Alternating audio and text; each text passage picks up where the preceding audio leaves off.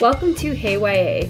From great new books to favorite classic reads, from news stories to updates on the latest in on-screen adaptations, Hey YA is a bi-weekly podcast here to elevate the exciting world of young adult lit. Hey YA is a Book Riot podcast hosted by me, Kelly Jensen, along with Eric Smith. We're recording on Friday, October 27, 2017, at night, so this is YA After Dark. Ooh. That sounds way more ominous than it really is. First and foremost, happy birthday. Aw, thank you.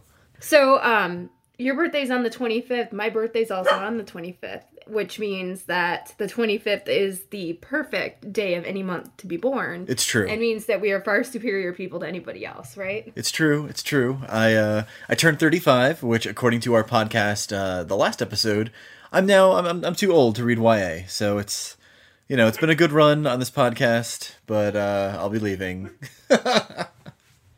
If anybody would like to take Eric's place, there's an application process that can be completed. I'm just kidding, of course. I'm not too far behind you, honestly. And sometimes when I hear about what the kids are doing, I'm like, man, I feel so old. Or I look at what the kids are wearing today, and I'm like, that's what I wore in high school. And it's all coming back. Oh, those youths. Those youths, right? Right. Good for them, though. Good for them. So what are you reading right now? Well, I just finished A Long Way Down by Jason Reynolds. I actually read it twice, and I'll explain why in a second, but it's this really amazing inverse book. A kid's brother is murdered, and he's got this gun on the elevator, and he's on his way to get his revenge, essentially, and on every stop, every floor, he starts to meet people that fill in pictures about what might have really happened to his brother. So, it's written in verse, and the thing about verse novels is that you can just inhale them so quickly. And I think I read that book in like an hour, maybe like 90 minutes. But when you do that, you end up missing out on so much, So I read it again, and like, oh man, Jason Reynolds, he just does so much with so few words, and I wish I could figure out how to do that, But then our podcast would be like 5 minutes long, so right. We'd be done in no time. Yeah. So I read that one. I read that one too, and I loved it. And I only read it once, but after talking with somebody else who had read it, she gave me a theory about what she thought happened. Ooh. And now I'm like itching to reread it and see what I think of her theory. And I'm obviously not going to say what that is, because I don't want to spoil the book for anybody. But it has to do with those last lines, which are just like a gut punch. Yeah. So now I'm like, okay, I'm not a huge rereader, but that book, I read it so quickly the first time and loved it. Now I want to go back and reread it a little bit more slowly like you have, and just see what new like insights that can lead to. Yeah, and I feel like inverse novels lend themselves really well to that the reread. I don't reread a lot of YA. I do it when maybe it's a book in a series and I haven't read the second one, the third one's out already, so I'll just read all three to get totally caught up on the story. But with inverse books, there's stuff you miss, and it's it's fun. It's fun to go back. Absolutely, yeah, I agree. I'm gonna have to do that with this one. I think this is maybe my favorite Jason Reynolds YA title. I haven't read his middle grade, so I can't say if it's my favorite of all of his titles, but I think it really shows just sort of the range he has in terms of writing, in terms of style, in terms of voice, and I loved it. Yeah. And what about you? What's on your what did you finish up this month? So I have been on a reading spree. I'm reading for the Sybils, and I don't want to say that it's every YA realistic, historical, mystery, thriller sort of book published in the last year, but it sure feels like it sometimes. And oh, man. Yeah, it's good and bad. Like, it's been great because I've caught up on a lot of stuff that I've been meaning to read and haven't read. And it's exposed me to some new stuff that, like, I otherwise may not have picked up on my own. But, then there's the dead books that you're like, ugh, can I get to page 50? Can I get to page 50? But I just finished Echo After Echo by Amy Rose Capetta, which had a couple things that I didn't love about, but for the most part, I really enjoyed the book, and I know many, many readers would. It's a queer romance set in a theater which has sort of a murderous history to it. Ooh. So there's a little bit of a body count. There's a super sketchy director of the show. And then, like I said, there's a romance that's really, really wonderful that runs throughout it. And it's about a senior in high school who decides not to take her senior year because she got this lead role in a show in New York City. So that's how she's spending her last year instead of going to class. And the writing, I will say, in this book is just phenomenal. Beautiful, gorgeous, very theatric without being like, what's the word I want? Over dramatic or anything, or purple. It's very pretty. So I can see a lot of readers just eating it up. So, nice. Yeah, that was one that stuck with me. I don't know if I would have picked it up on my own, but I'm really glad I read it. Awesome. I love YA about artsy kids. That sounds fun. Yeah, it's totally an Eric book. You should pick it up. So do you want to dive into our first sponsor here? Yeah, go for it. All right, because I have feelings about our sponsor. So our first sponsor for this episode of Hey YA is Turtles All the Way Down by John Green, out from Penguin Teen. #1 best-selling author John Green returns with his first new novel since The Fault in Our Stars. 16-year-old Asa never intended to pursue the mystery of fugitive billionaire Russell Pickett, but there's a $100,000 reward at stake, and her best and most fearless friend, Daisy, is eager to investigate. So together, they navigate the short distance and broad divides that separate them from Russell Pickett's son, Davis. Asa is thriving. She is trying to be a good daughter, a good friend, a good student, and maybe even a good detective, while also living with the ever-tightening spiral of her own thoughts. In his long-awaited return, John Green, the acclaimed award-winning author of Looking for Alaska and The Fault in Our Stars, shares Asa's story with shattering, unflinching clarity in this brilliant novel of love, resilience, and the power of lifelong friendship. So fun fact, I actually proposed to my wife with a copy of The Fault in Our Stars. We're in a little bookstore in Canada, and I carved a hole in the pages there, which I know is going to make some readers cringe a bit, but don't worry, it was like a 4th edition, it's fine. And I hid the ring inside. And yeah, it's sort of been our book for quite a while, and it was funny, like she, like I've pointed out that book in every bookstore we've ever gone to, and at that time she was like, "Yeah, okay, no, yeah, another Fault in Our Stars. Yeah, no, that's great." But it was the book that had the ring inside, so it was a fun surprise.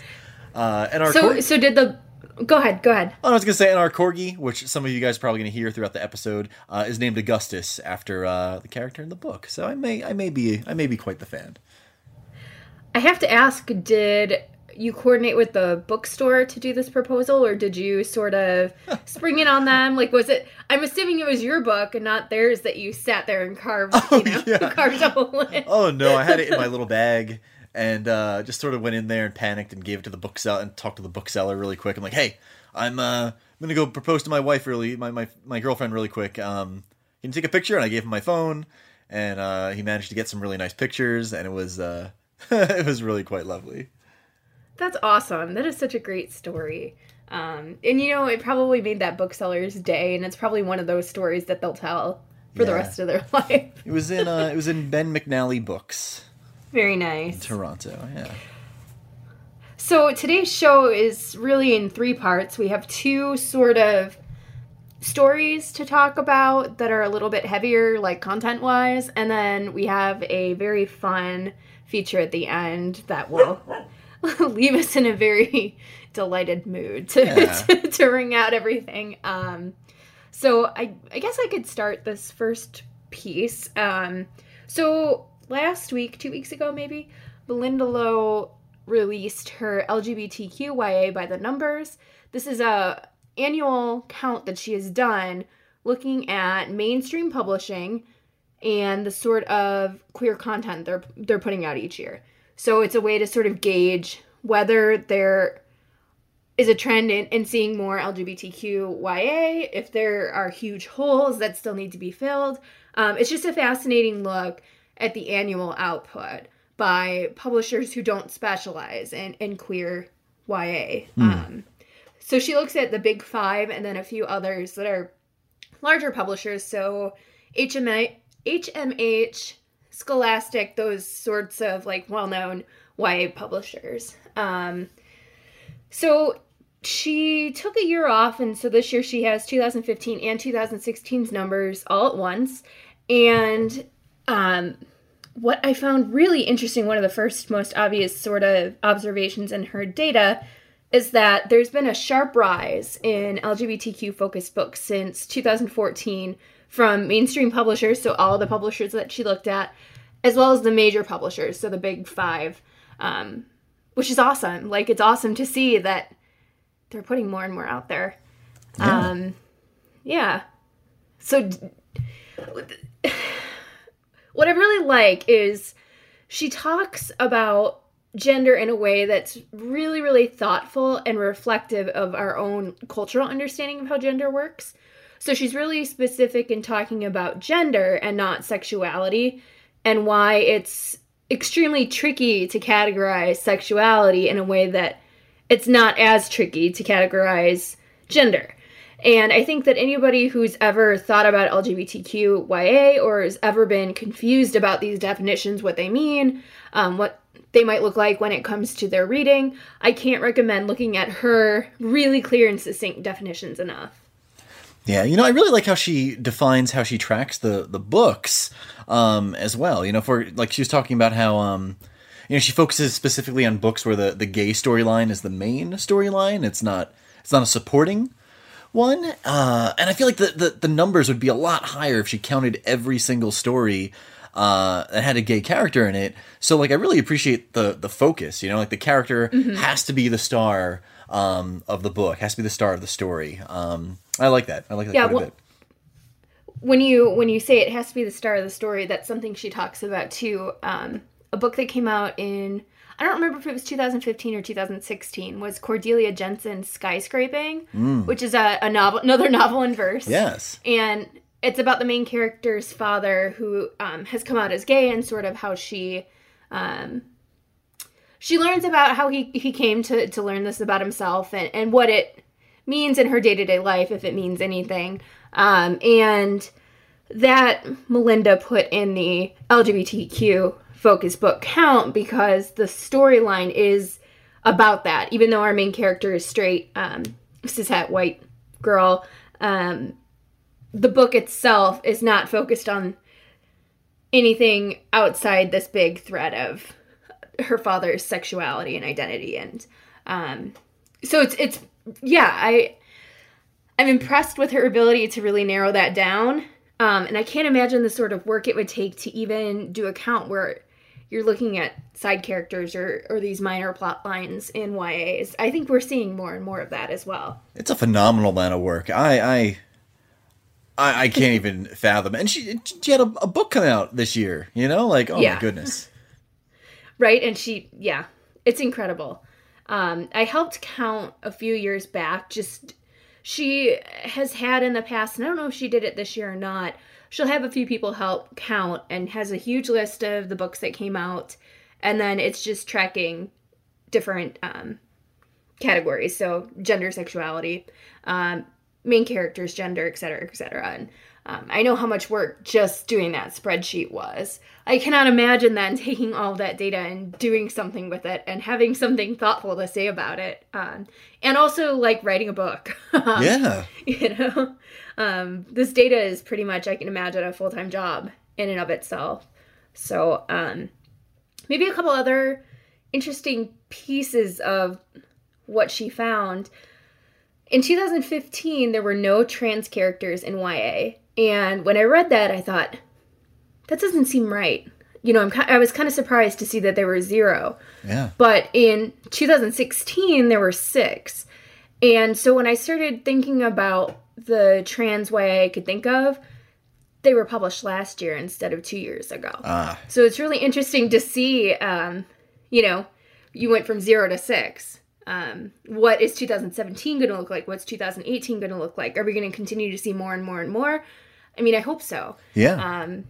And I hope that we start seeing more like we've seen recently. So like Meredith Russo's If I Was Your Girl, which is a romance and doesn't focus on the trans character coming out, but instead is a love story. Like, it's a romance story.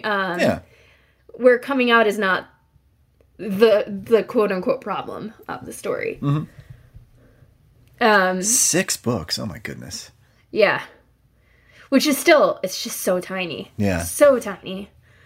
And then the other thing, this is one of my favorite findings, is she noticed that historical data had sort of shown some fluctuation about cis white boys and cis white girls being the lead in YA. So sometimes it was the boys, sometimes it was the girls.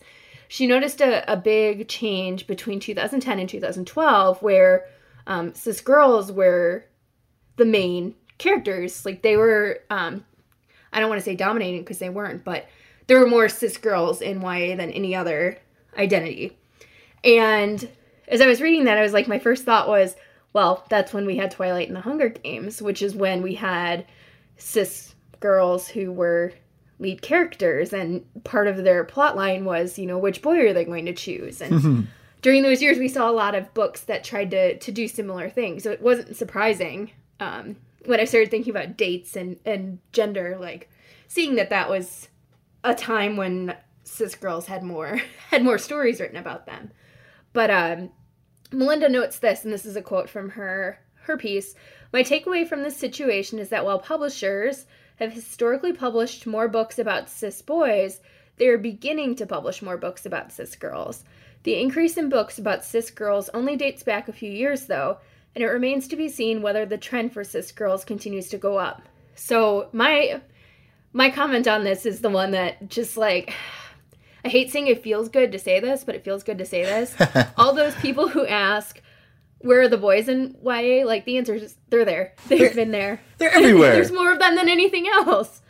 Yes, I loathe that debate. You know, where are the YA novels for boys? They're all over the place. The books are for everyone to begin with. Exactly.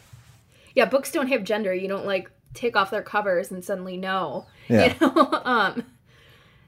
Yeah, it's one of those debates that's just so tired and boring, and, you know, even if you can't get away from it, like, all you have to do is show this data and be like, look, you've got no legs to stand on. The books are there. If you insist on giving your boys as main characters, like, you're gonna do okay. Yeah. Just as you're gonna do okay if you want a YA book that's written by a dude. Like, you're going to do okay. There's plenty of them. And, you know, many of them are bestsellers. Like, they're doing just fine. But I will say, just on the whole, it was awesome to see the growth of LGBTQ characters that have been rendered in non-realistic genres. So space fantasy and books where it's not a problem novel or goes beyond sort of the realistic storyline. And I hope we see more of those. Like, we just need more queer characters doing things that aren't coming out, that aren't, you know, like, their lives can be so much more interesting. Their futures can be so much more interesting. Yeah, I agree. I love seeing, you know, LGBTQ space opera and epic fantasy. You know, like, teens, they should be able to see themselves in the future. You know, who wants to read a story about the future where they don't exist, you know? Yes, more of it, please. Exactly. So this is going to be, like, a super weird aside, but I'm going to go for it. So my husband and I have been watching Project Runway Jr. It's on Netflix, and it's probably years and years old, but that's sort of how I roll when it comes to TV. And my husband turns to me and he goes, do you notice how many different backgrounds those kids come from? And I said, yeah. I said, that's what today's kids are. Like, it's not all white kids at all. You know, in fact, white kids are sort of the minority now. And that's just reality. That's how it is. And so when I think about what Melinda found here, and when I think about the real push for more diverse books, and all I can think is that's just realistic. That's what this next generation is. That's what our generation is, really. We've taken what has been given to us rather than continue to speak out and up. About needing something more reflective of our experiences. So instead, we're able to give that energy and say, you know, like, look around, our world is not all white. Our world is not all straight. It's so much more, and that's what gives our literature so much more depth and meaning and power. I agree. Yeah. So I guess the big takeaway from this piece, and I encourage everybody to look at Melinda's piece, is that there's positive growth, and if we continue to see more and more queer YA that's just really well done, that sells well, that people buy, that people are promoting, that people are giving awards to, that are being talked about, we're going to see more and more. And some of those less great representations will sort of fade into obscurity and maybe disappear. In an ideal world, they would disappear altogether. But Bye. If you have if you have a whole pool of great literature, then, the not so great sort of sinks. Shall we talk about our second sponsor? Yes, let's dig in. All right. So our second sponsor is Owl Crate, which is a monthly subscription box for bookworms. I have not done Owl Crate, but I have watched a ton of unboxings and just love how excited people get about this. So every month, Owl Crate sends out a newly released young adult novel and a whole bunch of fun bookish goodies to go along with the book. There's a different and unique theme each month, and a lot of the items in the box are handmade from small businesses. So Etsy sellers, and a lot of those really cool bookish items are exclusive to the boxes, so you won't get them anywhere else. Owl Crate also sometimes gets exclusive cover designs, which is so awesome. I keep thinking, so cool. I need to scout out what these exclusive cover designs are, making the books even more special. And then this is my favorite part. They just recently launched a brand new box for kids called Owl Crate Junior. It's a similar concept, but books and goodies are tailored towards kids ages 8 to 12, which I just had somebody asking me recently, are there any subscription boxes for middle grade students? And I couldn't think of any. And now I know that there is. That sounds awesome. The Owl Crate Junior has 3 to 5 goodies in each one. And those goodies are usable activities to encourage creativity, imagination, and exploration. So not just trinkets. Not that there's anything wrong with trinkets, but, the kids are going to use everything in the box. Yeah. Which, so cool. So cool. That is cool, and I've been, wanting to get into, middle grade a lot more. So, the junior box sounds really awesome. I'm actually sitting here looking at the website right now, and, Laura Ruby's York was a past box just in June. Nice. Yeah, that book is gorgeous. I might quietly type over here and try to sign up while we're podcasting. What's awesome is you can save those activities for when your little one is a little bit bigger too. That's true. Oh, yeah. Yes. Yeah, you'll get so much out of it. And then you'll also build this awesome library for your kiddo when he's old enough to enjoy the book. So in a couple months. Perfect. Yeah. All right, so now we're gonna segue into trends, quote unquote. Because I don't know, subscription boxes are trendy and popular, so I don't know, maybe that works. That was totally a great transition. Right? Good, not just good. It was great. Okay, so oh goodness, this article. So there was an article not too long ago. Over on Vox, talking about trends in YA, and the title of the piece was, The YA Dystopia Boom is Over. It's been replaced by stories of teen suicide. What it means that 13 Reasons Why is the new Hunger Games. So I have a lot of thoughts about that title and that subheader there. It's not the new Hunger Games. I mean, I know there's 13 districts and there are 13 tapes.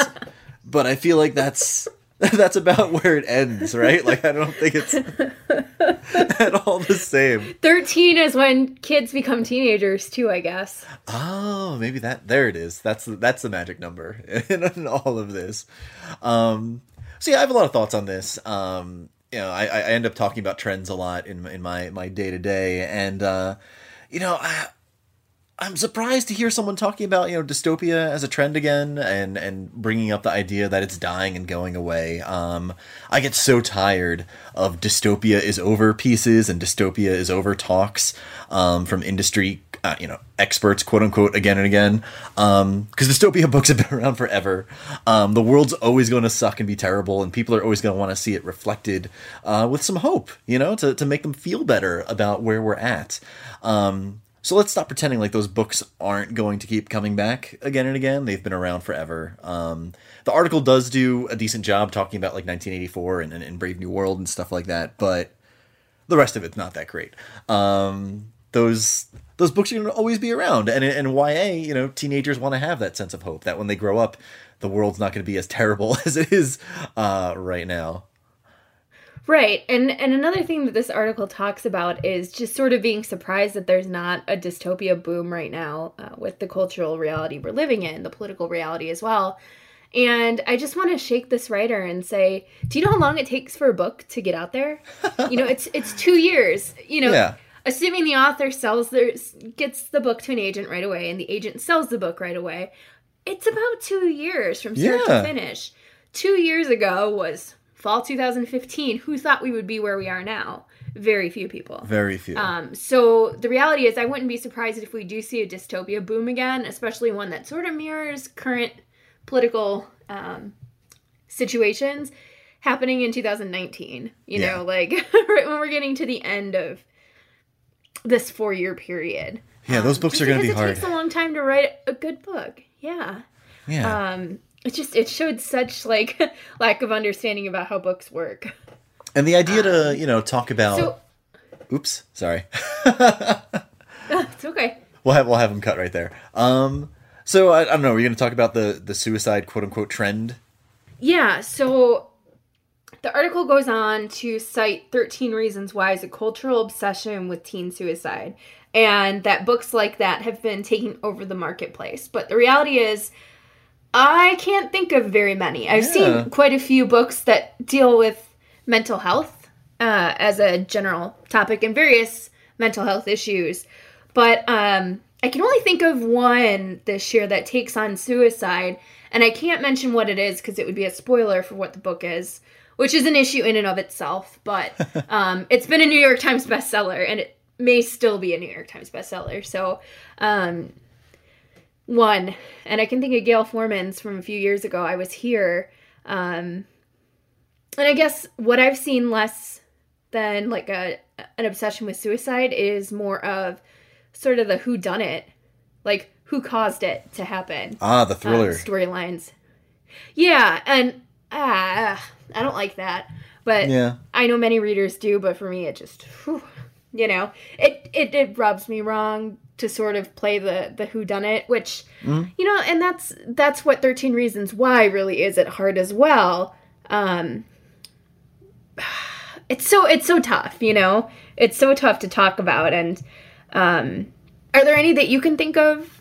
Yeah, you know, I really loved My Heart and Other Black Holes. You know, that came out 2 years ago. That came out 2015 by Jasmine Warga, and it, you know, deals with suicide in a really sensitive, really hard-hitting way. There's like resources in the back of the book when you're done reading it. And I thought it was really beautiful and really well done. Maybe I'm wrong. Isn't All the Bright Places about suicide? I didn't read that one. I think so. Yeah, I know it tackles mental health. I want to say suicide is one of the big things. Oh, I guess there was the Francisco Stork book from last year too, The Memory of Light. Although that one takes place after a suicide attempt rather than a successful suicide attempt, or I guess leading up to that. Yeah, but see how much we're struggling. Yeah, all this struggle here. Like it is not a trend. No, and I think it's really disgusting to talk about suicide as a trend. In part because the CDC has said that the reality is teen suicides have gone up, and they've been going up since 2007. The numbers show that they've doubled between 2007 and the end of 2015. So to me, it makes perfect sense why suicide is a topic that shows up in YA, and why I think we'll continue to see it. It's a real issue with today's teenagers. Something else she sort of talks about with this piece that gets tied in there that's strange to me is she talks about 13 Reasons Why and how it got popular, which she acts like she doesn't know that it came out in 2007 and that the TV series just came out now. Yeah, it's 10 years. Right. Like, the book has been really popular for 10 years. But she talks about the suicide game, I can't remember what it's called, that was going on in Russia and blah, blah, blah, blah, blah, boring. But all I could think about was growing up, like, we talked about some of the weird suicide type games that kids were playing. Teens have always played dangerous games. Like, it's just, part of it is undiscussed mental illness and everything around that. And part of it is just straight up, like, teens believe they're invincible. Like, that's part of being a teenager, is believing that you're invincible. And, yeah. So I don't see how having more books that discuss suicide is in any way glorifying it. It's really bringing to light something that I think maybe isn't taken seriously enough, both by adults and by teenagers. Yeah, I agree. I've got so many notes on this piece because it just really fired me up. So I guess one of the other things is it talks about equating YA dystopia's growth and, like, popularity as being a way to process post 9/11 feelings. And as I'm doing the math in my head, I'm thinking to myself, well, I was 17 when 9/11 happened. Actually, I wasn't even 17 yet. It was a few weeks from being 17. You know what happened at that same period in 2001, 2002, 2003? YA had a golden age. That was when we were publishing so much YA.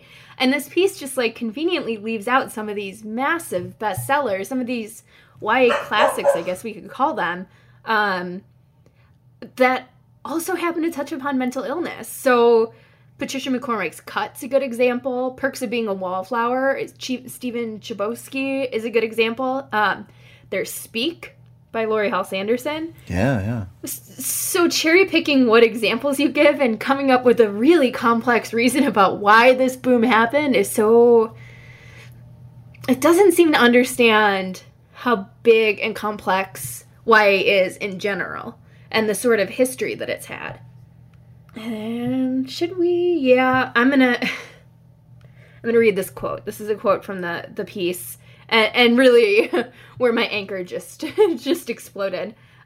Quote: "Suicide stories are dangerous in a way dystopian stories are not, because they invite their audience to identify with someone who is suicidal and to vicariously experience that person's suffering and self-destructive impulses. For some readers and viewers, that is a cathartic act. But for many who are already struggling with suicide ideation, especially teenagers, it may make suicide feel closer, more inevitable, and ever more attractive. Peer-reviewed studies suggest that fictional depictions of suicide may lead to an increase in suicide attempts." That's the whole quote. And all I can think about is, what is she proposing here? Do we just not talk about a reality of teen life? Do we continue to ignore this, like, huge issue? As the article itself says, one of the reasons that we as a culture look to teen books is to get an idea of what's going on in the world because it reaches out to that next generation. So it seems clear to me that there's something big here to talk about. Like, we can't just ignore it. It's only going to put more people in danger's way. And I think that whole idea that we are able to sort of identify with somebody who is struggling with their mental health is really important. I also think it's important that we have these conversations about when we have to stop reading something because it's triggering us, because it's sort of bringing up stuff that we personally can't handle. And I think we need to just be sensitive and knowing that, it's okay. And something that we should tell teenage readers especially is they're reading something that makes them uncomfortable, especially when it comes to mental health. They can stop. They can stop. They can come back to it later. They can choose never to come back to it. What's great about our world, there's so much to choose from when it comes to reading and what we consume, on the radio, what we consume. Do we listen to the radio anymore? I don't know. Just like any media that we consume, there's so much choice that, this piece just, this piece. What about actual trends, though? I was going to say, let's talk about actual trends. So one that I have noticed is aliens. I've seen Aliens. a few alien. Yeah, I've seen a few alien books come out this year, and of course I'm like blanking on names now. I know I wrote about it for 3 on a YA Theme, so I'll remember to link that up in the show notes. But there are a few alien books, and there's a few more coming next year and the year after, which is great. Like I love alien books. I think they're a lot of fun, and I think that they're really interesting in terms of thinking about what they say about humanity. Period. And I hope that if this trend sort of does play out, if these books do well, that it will introduce readers to some of the backlist stuff that maybe didn't get quite the attention that it should. Because there's been previous alien books, and they've been great. It just hasn't taken off quite like I've seen it sort of starting to take off now. Yeah, I thought we were going to get a lot more, after like the fifth wave exploded the way it did. But I don't know. The movie didn't do too well, so maybe that did some damage. What about you? What trends are you seeing? Space opera. You see so much. Yes, space opera. Yes, all the space opera. Thanks. I love YA that deals with the politics of outer space and all the turmoil that's going on across planets. And I'm seeing a lot more of it. I like to think maybe Red Rising helped a little bit with that. But yeah, do you think that maybe Star Wars too? Yes. Sort of a new series of films coming out and people being really excited about it. Do you think that maybe is partially fueling it? Yeah, definitely. I was really lucky. I got to read Heart of Iron by Ashley Poston really early. That book comes out next year, and like it's a space opera that's inspired by Anastasia, and there's robots that fall in love with people, and the saga between AI and humanity, and it's, oh my goodness, it was just outstanding. Yeah, I hope we see a lot more of it in the coming years. Oh, Empress of a Thousand Skies, yes. Yeah, more please. I could totally be down with more space operas. Which weirdly also goes along with aliens, I guess. Maybe that's a wave of more science fiction, sort of space science fiction. Yeah. Which would be great. Like, I love that stuff. So, let's transition now to our last topic. I'm in like the perfect position right now for this, by the way. Like, I am like recording in my bedroom right now, so I'm like laying in bed. I have my laptop in front of me, and we're about to talk about signing on to America Online and talking on AIM. Yes. Do you want to go ahead with introducing this a little bit, giving some background? Sure. So with the death of America Online's Instant Messenger, we wanted to throw back a little bit to ask a bunch of YA authors what their AIM names were back in the day. Maybe tell us some stories about them. AIM came about, oh goodness, what, 20 years ago? Probably like more. I definitely remember being on it in high school, and that was certainly 20 years ago. And now they're shutting it down. I was actually amazed that it was still up and running and people were still using it. So we'll talk about our AIM names and maybe dig into some of these people. So I guess I'll go first. My AIM name growing up was Let Me Be Your Words. So back in my past life, I used to take photos of punk and emo bands, and there's this band called Foster that I loved, and they had this great emo song. And I can't remember the title of the song, but it was about writing. And one of the lyrics in it was Let Me Be Your Words. And now I'm still friends with some of those guys, even though we're grown up like punk rock kids now. And whenever we hang out, they love to bring that up. Like, hey, remember, your AIM name? And I'm like, yes, I know. I had it for like a decade. So yeah, I've been on brand since college, having an emo band AIM name that also had to do with writing. I'll never change. I love it. I love it so much. So my first one, I was 12, 13, was A Lot of Faves 8, because I sat there. I remember distinctly sitting there on AOL. This is, back when you had the dial-up and you had to wait until nobody was on the phone so that you can get on the internet. And only one person could be on at a time. I sat there thinking to myself, what do I want to be my favorite thing? Like, what favorite thing is going to identify me on the internet? And I was like, I can't come up with one. So it'll be A Lot of Faves. And then the number 8, I guess, because I liked it. Yeah, really clever. And I used that one until I graduated high school and went to college, where I got rid of AOL and finally had just like standalone instant messenger. And I don't remember any of the names, but I changed them all the time, and they were almost always Matt Nathanson lyrics. And the other thing is I don't remember using AIM much in college. Like, I remember away messages, but that's about it. Like, I was a huge internet person, internet nerd in high school, and then after college. I don't know what happened in those college years. Like, I have no recollection of my internet life then. Maybe I was, like, social. I don't know. It's so hard to say. I don't know. I was just leaving away messages up with, like, Taking Back Sunday lyrics. You know, that was my AIM experience in college. Yeah, I remember away messages. I don't remember anything beyond that. So should we share some of the great AIM names and stories from YA authors? So a lot of people we were lucky enough that a lot of people shared. Let's see, I'll start. So we have Heidi Heelig shared.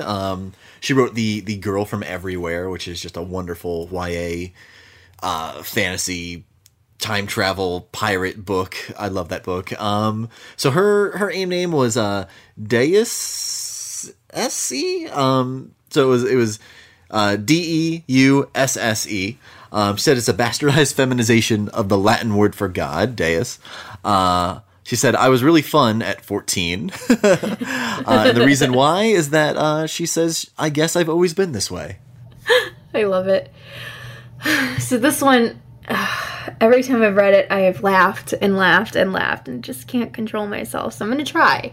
Angie Thomas, author of The Hate You Give, was known as Bow Wow Wifey 3K. Let me say that again.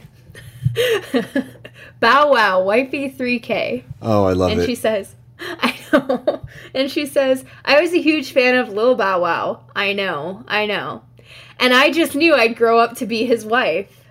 I did 3K because everybody seemed to have 2K on their names, and I guess I wanted to be different. 1,000 years different. Middle school. And then she commented, I can't believe I shared this. Listen, I am so glad she shared this. I am too. And all I want to say is, like, if she wanted to be Little Bow Wow's wife, I'm sure that she could, like, maybe the opportunity is there now. I don't know. I don't know if that's a thing you actually want now, but, So who do I have next? So Lauren Garibaldi. She wrote The Night We Said Yes and Autofocus. Her AIM name was Mercury Midnights. She said it was that because she liked Sailor Mercury from Sailor Moon and thought Midnight sounded mysterious and cool. And her reason why, she just said, I was not mysterious and cool in parentheses. Tessa Gratton, who is the author of the Blood Magic, Blood Keeper duology, the United States of Asgard series, and the upcoming Queens of Innisleer, which is an adult book, but with tremendous YA crossover appeal. Her name was Everflame, and she says, it was the last name of one of the first characters I wrote a novel about in high school. And then her second comment was, all caps, I also used it in a D&D game. Nice. So let's see. I was just going to say, I love how, when everybody was using AIM, everybody had just, like, these really creative and imaginative names, like these identities, which weren't their personal identities, but just something that they took on. And I'm so curious what shifted now that we have to be who we are. Like, we have to use our names. We have to be, like, our authentic selves, like, we're brands now instead of, like, dorky teenagers. It's true. It's true. So speaking of dorky AIM names, so Randy Ribay, who is the author of An Infinite Number of Parallel Universes, and his new book is called After the Shot Drops. That comes out next year. His AIM name was Epic Ewok. And his reason why was simply that I am an Ewok of the epic variety. And that is it. Hannah Moskowitz, who's the author of Break and Teeth, Gone, Gone, Gone, not otherwise specified, and a whole bunch of other YA novels. Hers was Russian Angel 91, and she said she was born in 91.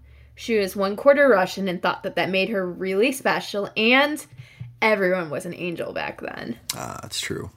I have Taylor K. Meha. She's the author of When We Set the Dark on Fire, which is such a cool title. That comes out next year. I love that title. So her AIM name was Super Chick 5000. And her reason why is I was 12. That's it. Catherine Holmes, who's the author of The Distance Between Lost and Found and How It Feels to Fly, was K Dancer 007. And she writes, "It's so unoriginal in retrospect. I'm embarrassed for my teen self. My name starts with K. I was/am a dancer. And when I needed to add a number, James Bond was the first thing I thought of. I'm not even that big a 007 fan." Fun fact, the Boston Teen Book Festival had a Kickstarter last year, and if you donated, I forget how much it was, but you could be named an ancillary character in one of Catherine's books, and I won it. So there's going to be nice. There's going to be an Eric in one of her future books. Aww.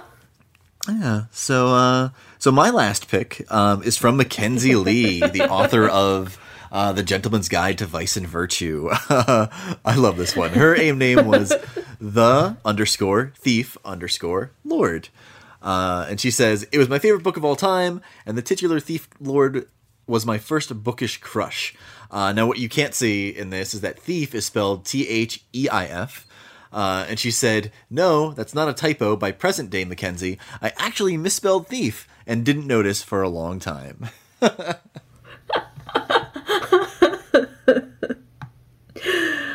I have a good one, too. Kind of along the same lines. This is from Michelle Andriani. She co-wrote The Way Back to You with Mindy Scott. And I have to spell this name and give the capitalization. So it's N, capital N, SM, lowercase, capital Y, capital I, lowercase es, capital C. And she writes, "It's Smiles, kind of, framed by NYC because I was obnoxiously proud to be from New York City." She thought she was really clever. So what you can't see is that the NYC is capitalized, indeed, for New York City. That Smiles is in between, but the I is capitalized, too. So it reads NYIC, capitalized, lowercase SMES. It's super funny. And I've got one last one I wanted to throw in, and this one is from Wendy Sue, she's the illustrator of Mooncakes, which has been an online comic for a while, and it's going to be published soon. And she did a comic in Here We Are, which is the anthology I edited. And her AIM name was I'm a Witch Girl 1234. And her reason, I was obsessed with witches. And then in all capitals, I guess nothing has changed. These are so good. They are fantastic. So thanks to everybody for tuning in this week. We'd love if you'd leave feedback for us on Apple Podcasts, let us know how we're doing, and to help others find the HeyYA podcast. Thanks again to today's sponsors for helping make the show possible. You can follow me, Kelly Jensen, on Twitter and Instagram as Veronica Kelly Mars, and you can follow Eric on Twitter and Instagram as Eric Smith Rocks. We'll see you again in 2 weeks. Bye.